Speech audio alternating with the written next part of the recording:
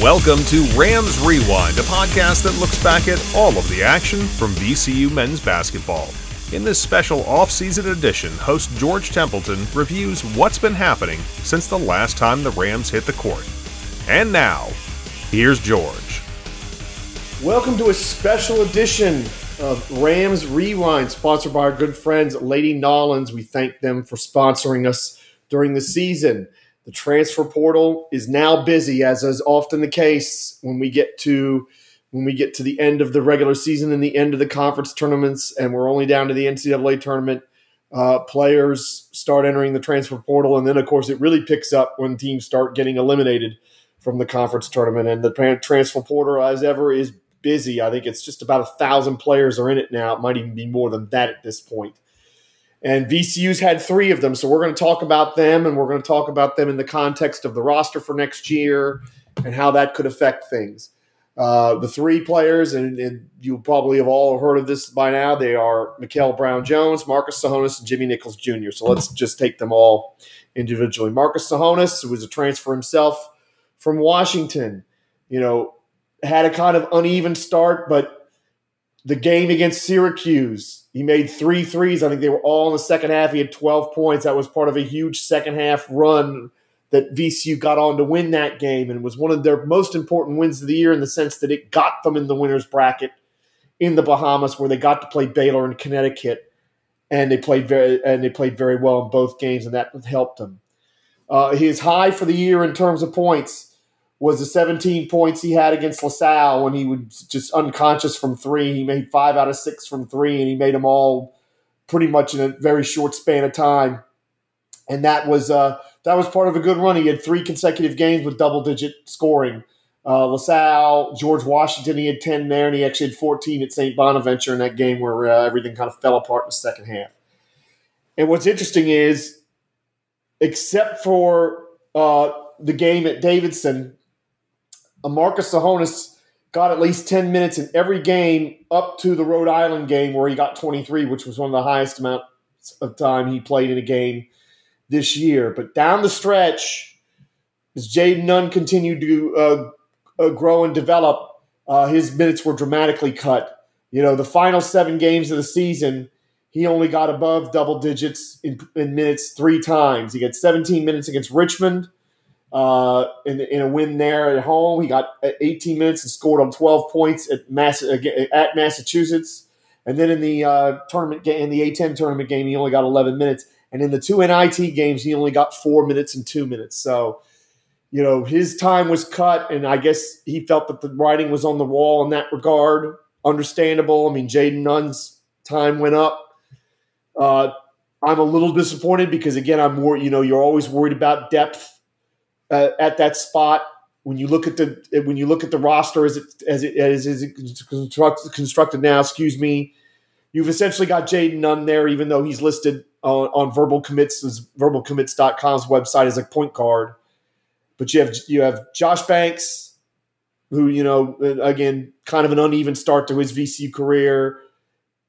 You've got Jaron McAllister, who's coming off an Achilles injury, and you have one of the new signings that a lot of people are excited about, Alfonso Billups from Verona High School, who's coming in. And they've got offers on other 2 guards. They'll be looking at the transfer portal. There's a lot of talk about VCU getting a guard in there, so we'll see. And, of course, you've got players who can play at that 2 spot. Nick Kern, Jameer Watkins coming back as well.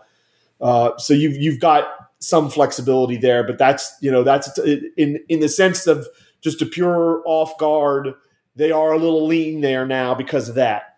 I'm not sure why. Other than the Jayden Nunn continuing to develop as a 2 guard, I thought it was a little strange that Marcus Tsohonis didn't get the kind of time that he was getting early in the season. But that's just the nature of this business now, and that's the nature of college basketball, and we wish him luck in his next endeavor. The next one is Jimmy Nichols Jr., came from Providence. You thought was going to help them in the front court, and he just never really got many chances. He had there was a couple games where he was all right, where I thought he got in there and did okay. But again, only played 8 games this year, never played more than 10 minutes, had a few moments and a few flashes, but just didn't get that opportunity coming from Providence. Again, another person that transferred. So that's a tough one. He just never really got that opportunity. And I think there were certain games where he would have at least merited thrown in there because nobody else was playing well and we had foul trouble. And, that the front court's going to be a real focus here because I think that, that's where if VCU needs to strengthen anywhere, that might be where they need the most help.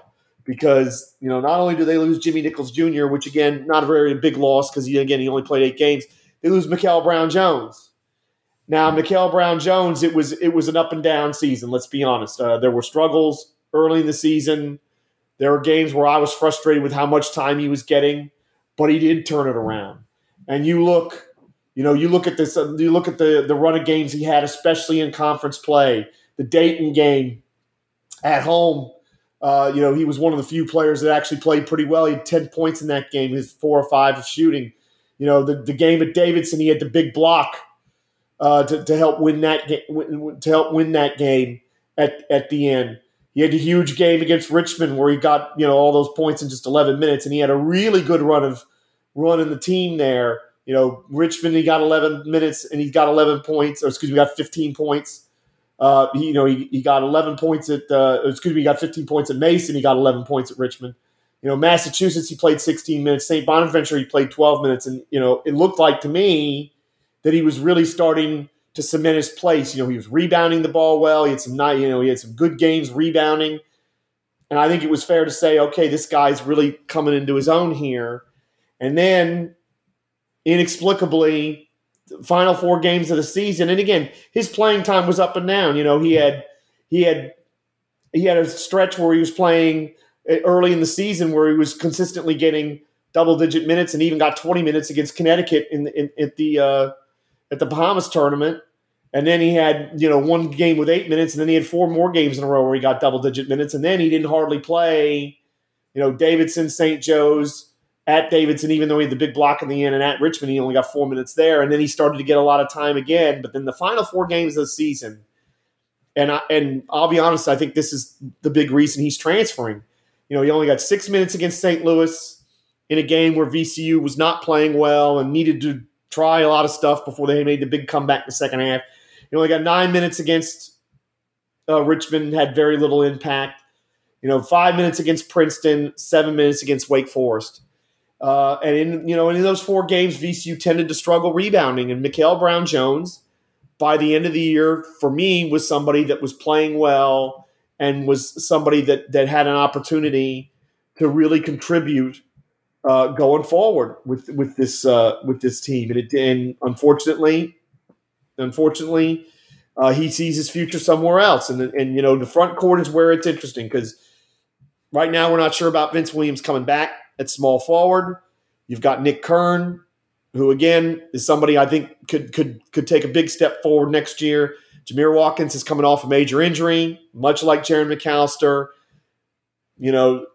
So you're kind of a little thin at small forward. At power forward, they list Hassan Ward and Jalen Deloach as power forwards. Either one of them could be centers, to be perfectly honest. Jalen Deloach, to me, kind of profiles more as a center than a power forward, in my view. And then you have Christian Fermin coming in, who will definitely, we're going to spend some time on him in a later podcast, him and Billups both. Plus, again, they have a lot of offers out. And I think, there's a lot of talk about guard and that they need help at guard, and they do. They're going to need some depth behind Ace Baldwin at the point guard spot. Whether they're going to try to work with Nunn so that he's a little better at that because he was okay at the start of the season, but it was a struggle.